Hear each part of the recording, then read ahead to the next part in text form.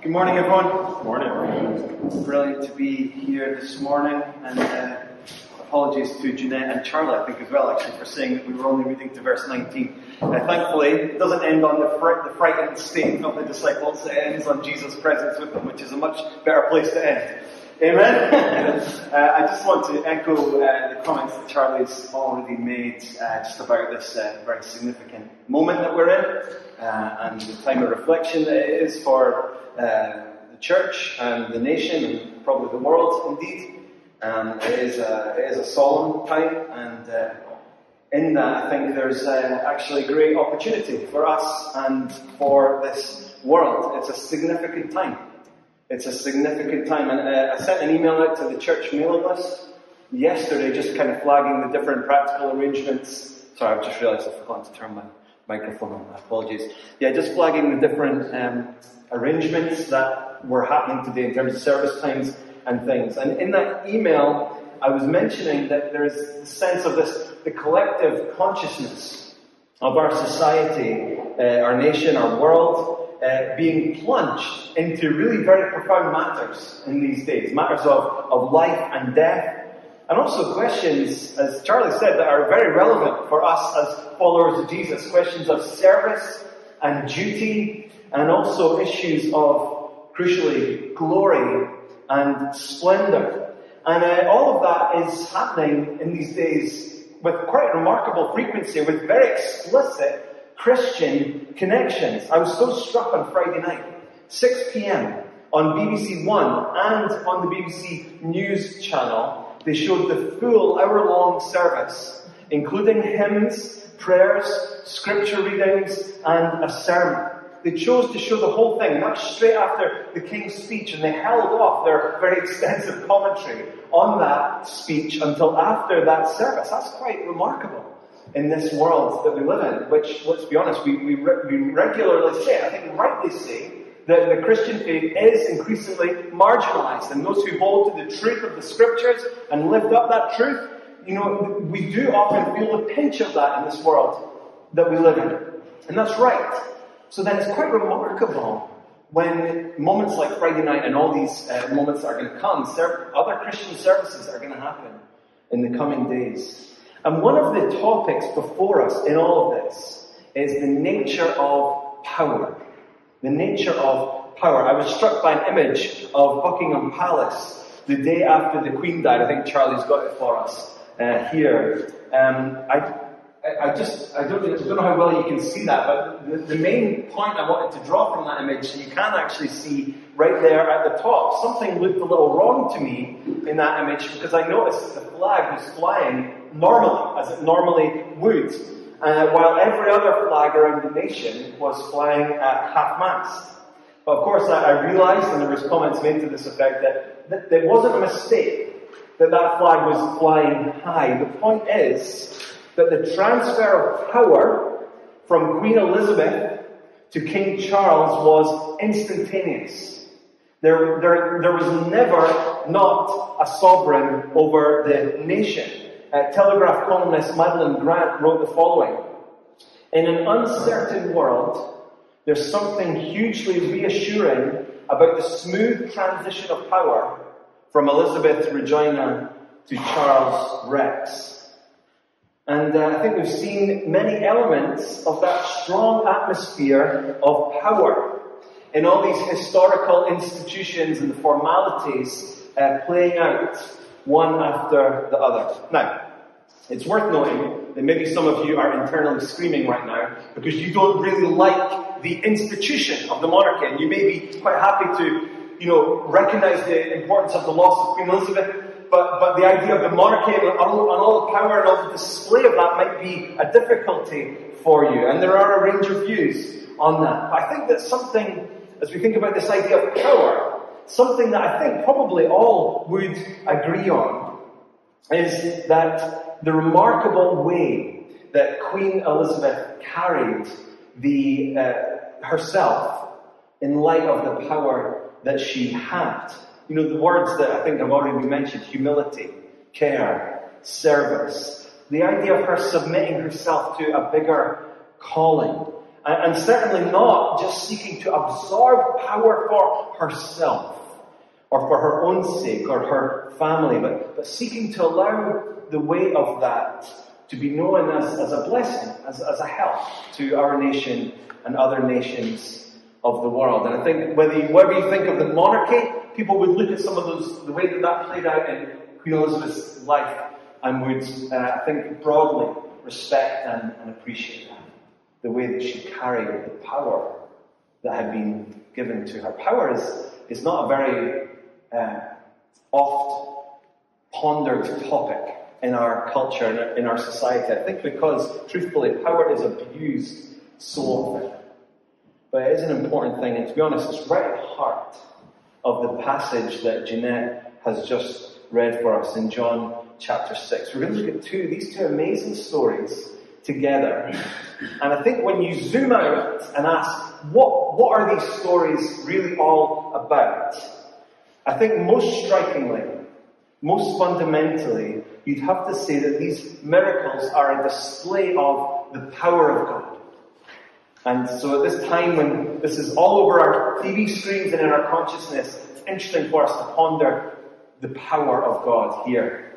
Most importantly, way more important than anything you're going to see on TV in these days. The power of God. Feeding well over 5,000, possibly as much as up to 20,000 people once you include women and children. 5,000 men. Feeding all those people with a very small packed lunch. Walking on water. These are displays of the power of God. Now, one of the ways that this is communicated to us in this passage is in how understated it all is. Now, that is not a point of connection with what we're thinking about in these days. There's nothing about understatement in what we've been watching on the TV. But in John chapter 6, the power of God is just so powerfully understated. And it's remarkable, and it teaches us something. There's no big build-up in both of these stories. There's no commentary from John, specifically in these verses, as to why Jesus did what he did. So if you take the first story, the miraculous feeding of this huge crowd, there's barely even any comment on the reaction of the crowd. No amazement is recorded at what happened. No awe is noted down.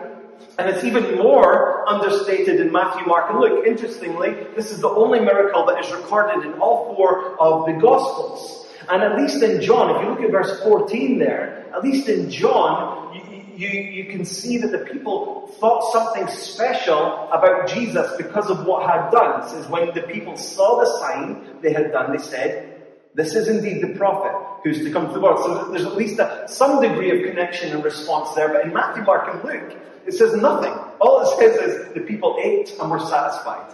And then the story goes on. And you think, what? This incredible miracle. And that's all Matthew, Mark, Luke, that's all you're going to say as to the reaction in this moment? It's just incredible. And there's not even any detail as to how this actually happens. Look at verse 11 then, right? Jesus then took the loaves, and when he had given thanks, he distributed them to those who were seated. So also the fish, as much as they wanted. And when they had eaten their fill, I lost my place. When they had eaten their fill, he told his disciples, "Gather up the leftover fragments so nothing may be lost." I mean, it's remarkable the way that that's expressed. All it says is that in the distribution, they had as much as they wanted. And I don't know if you're like me, but I'm left sometimes wanting a bit more detail. How did this actually happen? Was there one specific moment where the 5 loaves and 2 sort of pickled small fish, that's probably what they would mean. Was there one moment where they multiplied into this huge supply of food, like bursting out of the little boy's packed lunch carrier? Who knows?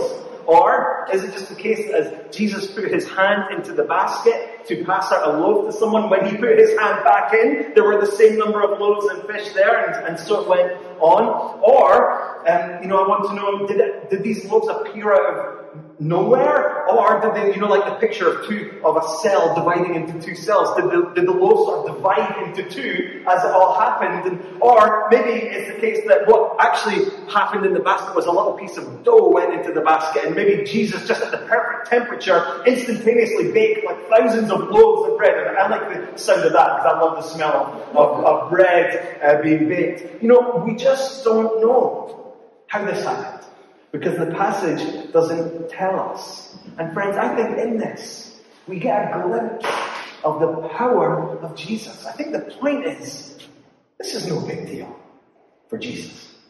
This is no struggle for him. It's no hard work for him. It's no strain on his resources to multiply bread and fish.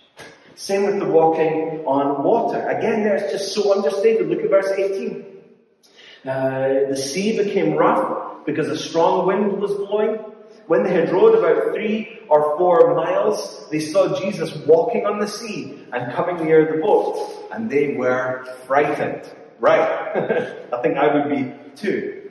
At least here we get a reference to the fear of the disciples as a reaction to what has just happened.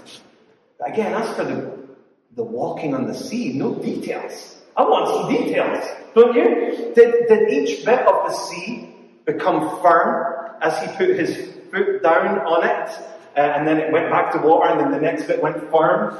Or was there like a path that opened up that all of it became firm as he moved towards the boat?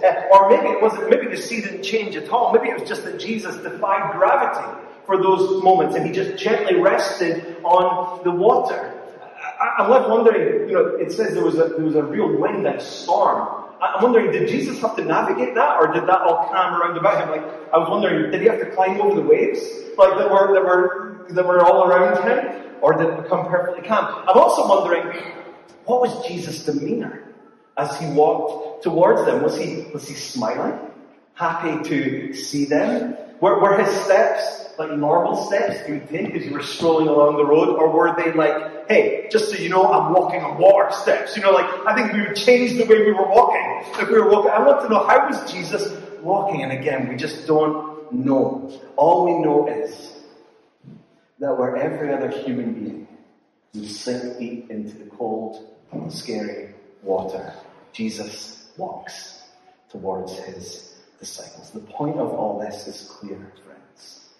Behold the power of God, displayed here in these miracles of his Son, the Lord Jesus. And we're not just to behold, but we are to respond. Because although it's true what I said earlier, that John doesn't really comment on why Jesus did these things in this passage, we do know that he comments in general as to why these signs, these miracles, are recorded in the book of John. If you would, just flip forward to John chapter 20. And these are verses that we have read already many times, and we will read again many times. The last 2 verses of John chapter 20, it says this: Now Jesus did many other signs in the presence of the disciples, which are not written in this book. But these are written, here's why, so that you may believe that Jesus is the Christ, the Son of God, and that by believing you may have life in his name.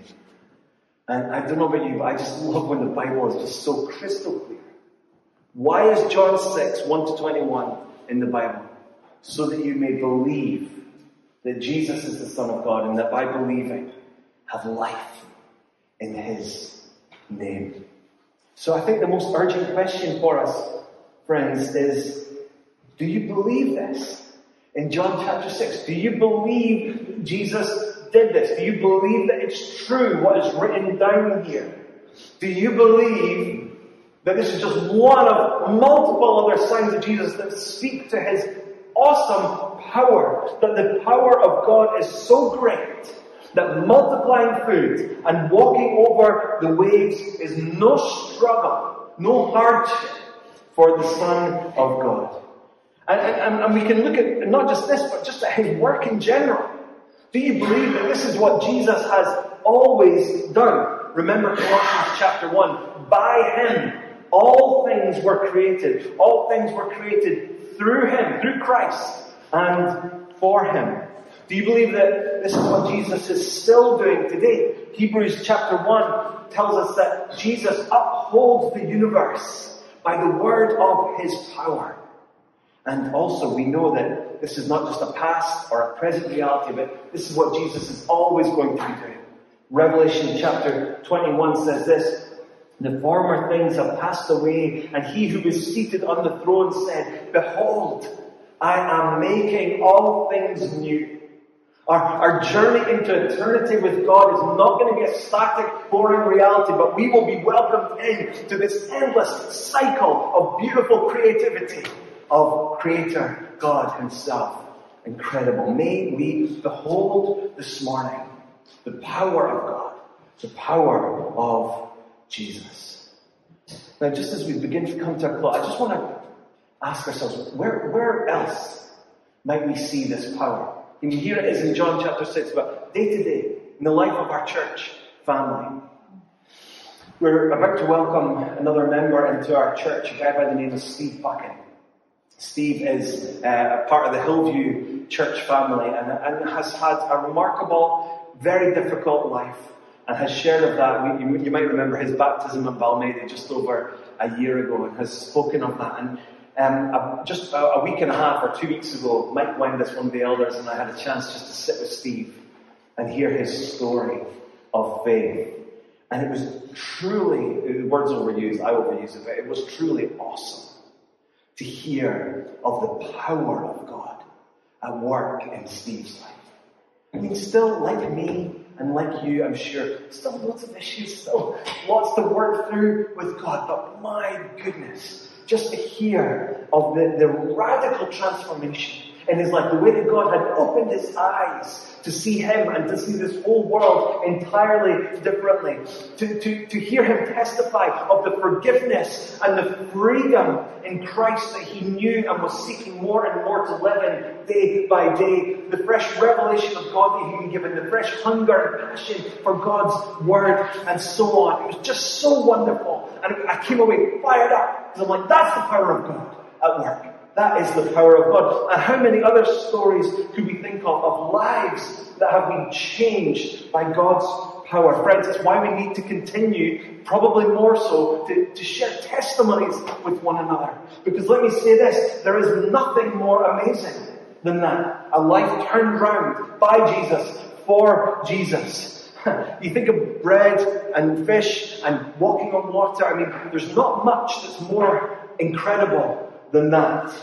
But let me say that God taking messed up sinners like me and like us and welcoming us into His family is the most incredible display of His amazing and awesome power. Listen to Colossians 2 verse 12 says this, "You were buried with Christ in baptism."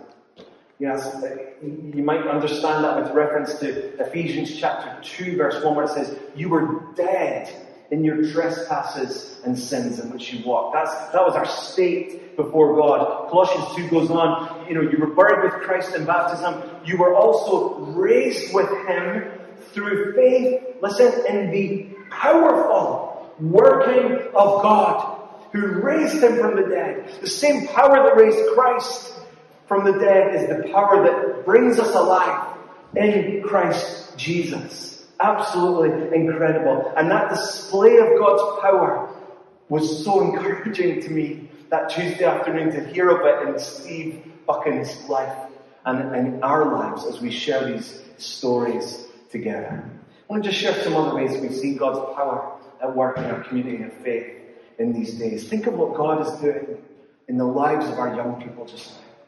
We're going to have a baptismal service very soon, and that will at least feature one or two of our young people. And we're so excited about that. And by the way, I hope it's not just young people.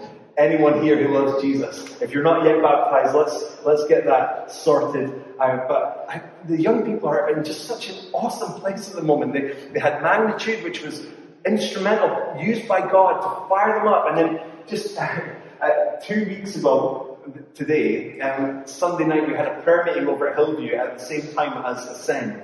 And we walked into the courtyard and there's this crazy obstacle course or something that the youth leaders had set up. And there were 36 young people that night who were present for the first week of Alpha. Get this, 10 of whom were there as a direct consequence of invites that came to their friends to come along to be part of Alpha. 10, so 26 normal youth, and then 10 who had come because the kids had taken that bold and brave step of saying, hey, come along. That's the power of God at work. I wonder how many people in this room are here because of the invitations that we have put out to our friends and family this week.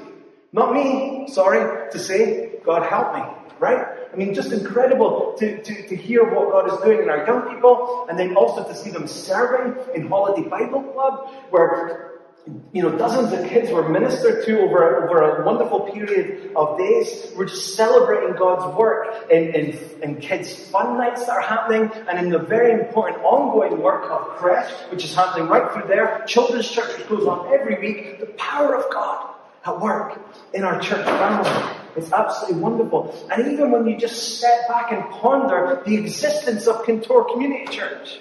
I was reflecting with Hillview last week.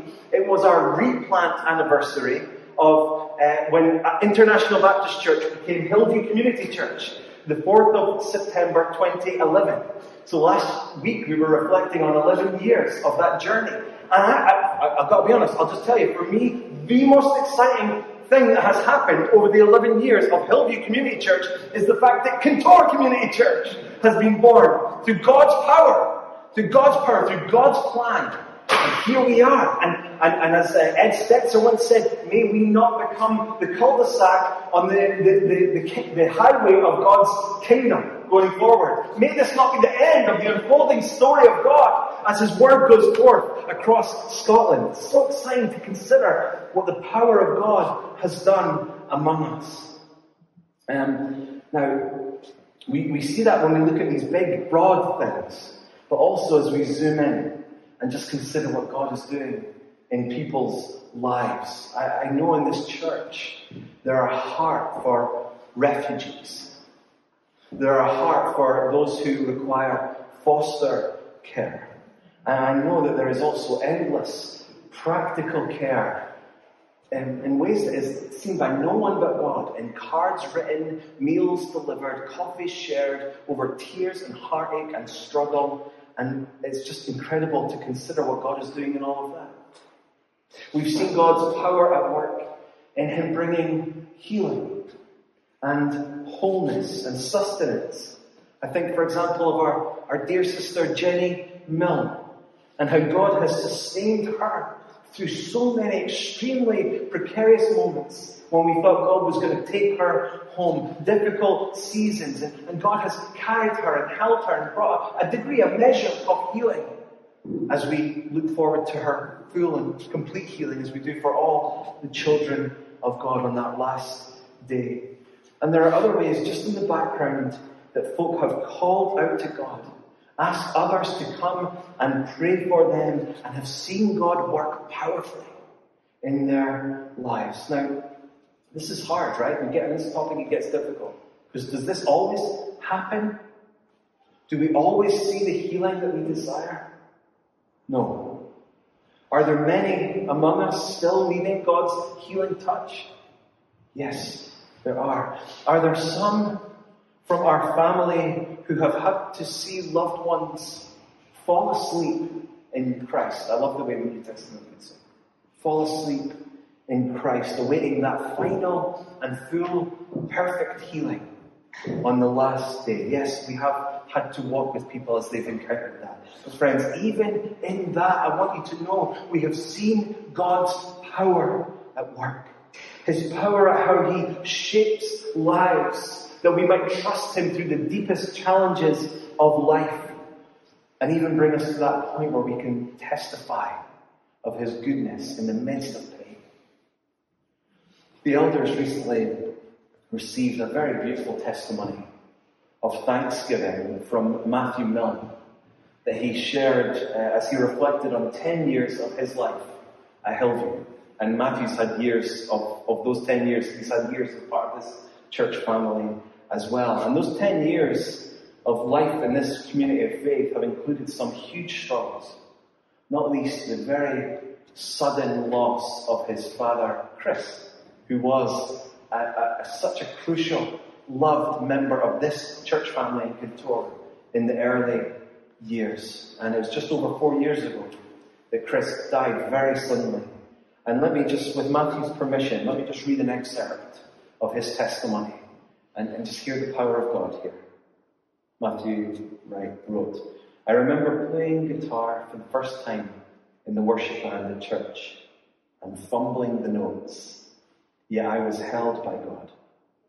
I remember putting on a pink apron to help with the food for the Alpha course. I remember weeping to the song Never Once. I remember my dad asking me how to pray. He told me he didn't know what to say, so he had just been praying the Lord's Prayer. Humbled, I told him that was more than enough. I remembered Dad's baptism, him feeling unworthy and uncertain, yet throwing up his arms in acceptance and triumph." Later Matthew concludes, "Finally, I remember my father shouting out for the Holy Spirit's fire in an equipped meeting. I only want to echo what he said. More of you, Holy Spirit. More of you, Father. More of you, Jesus." Dear friends, that's the power of God at work that enables a young man in his 20s to be able to testify and to give thanks to God for his goodness, even in the face of such heartache. Praise God for his power. Maybe others of you here today have encountered similar loss, and you would not be able in this moment to testify of God's goodness and to give thanks to God. But I want you to know that the power of God is seen even in your life, and that he will not let you go from his grip. Those who the Father has given to the Son will never be pulled away from Jesus Christ, and you can be sure of that. Even in the midst of huge disappointments, huge struggle, huge numbness of heart, we can know if you're in Christ, that never gets taken away. You're safe and secure in him. That's the power of God. It's the power of God that inspires people towards radical generosity and radical forgiveness and radical capacity to extend grace and kindness just in the day-to-day realities of life as we have to deal with annoying people like you. And we extend kindness and love to one another, even in disappointment and frustration. God's power at work among us. May we desire to more and more behold his power. But just as we close now, let's make sure that we desire not just these encouraging stories of the power of God, but let's make sure we desire God himself, desire Jesus himself. It's interesting, in the first half of our passage, we read of how the crowds had been struck of the works that Jesus had been doing. Look at verse 2. It says a large crowd was following. Why? Why were they following him? Because they saw the signs that he was doing on the sick.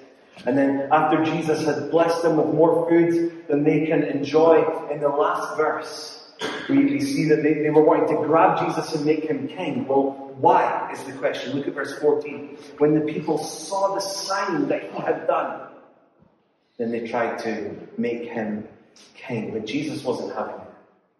It says in verse 15 that he withdrew again to the mountain by himself. What's going on here? The people didn't want Jesus. They wanted what Jesus was doing. They wanted the cool things that Jesus was doing. They wanted a Jesus that could fit their agenda, that would bring freedom and peace from this Roman control that they were undergoing. They wanted the awesome stuff he could do. And that's not how we are to live. The passion of our hearts must always be Jesus himself, not the pursuit of great things that he might do among us. We see the importance of this in the close of our passage. In the dark of night, in the stormy sea, verse 19. When they rowed 3 or 4 miles, they saw Jesus walking on the sea and coming near the boat, and they were frightened. But he said to them, "It is I. Do not be afraid. Then they were glad to take him into the boat, and immediately the boat was at the land where they were going. Again, no huge explanation or commentary on the miracle, including the miraculous return to shore. The key thing here is Jesus' statement to them, don't fear. I'm here. It's me. Don't be afraid. You're safe because why? Because I am here with you. It says in verse 21, they were glad to take him into the boat. Jesus, we want you. We need you. We're home. The point is not the signs. The point is not the power in and of itself, but only to the extent that these things display the wonder and the true nature of who Jesus is, the Son of God, so that by believing we might have life in his name. And friends, in this, it's fundamentally different to what we're encountering at the moment as we see these displays of power across our nation.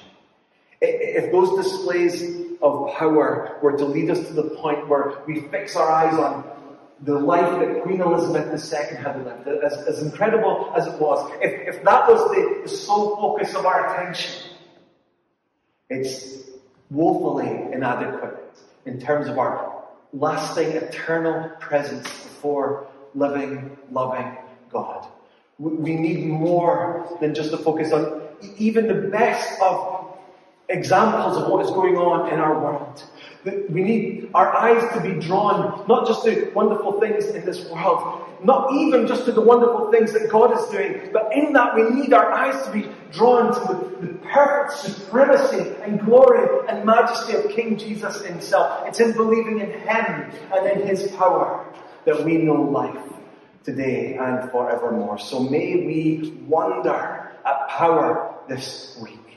Not most ultimately what we're going to see on our TVs, but may we wonder at the power of the living, present, at work, King of Kings and Lord of Lords. And in that, may we know this life bubbling up within us and spilling out as we share with the world. Much indeed. Let's pray. Father, we are very struck by this unique moment in history that we're in just now. And there are so many thoughts and reflections that we have. Lord, I just pray that in everything that is happening today, in everything that is happening in our nation and across this world, Lord, that you would lift our eyes to see not just pomp, circumstance, not just tradition being outplayed, not even just some wonderful reflections on a life well lived here on this earth.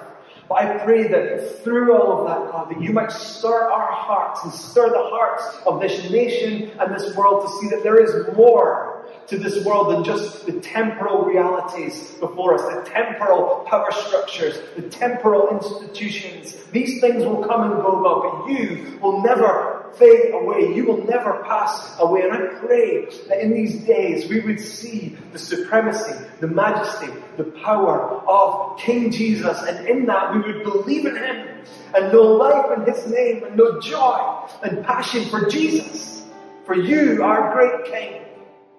And that, Lord, that life, that we would know that life welling up inside us and going forth from Kintore Community Church to the northeast of Scotland and indeed to all the nations. God, we want to magnify your name in these days. We worship you. We thank you for the awesome God you are at work in so many ways around about us. Oh God, be glorified, be seen as who you are in these days, I pray. In Jesus' name and for his sake.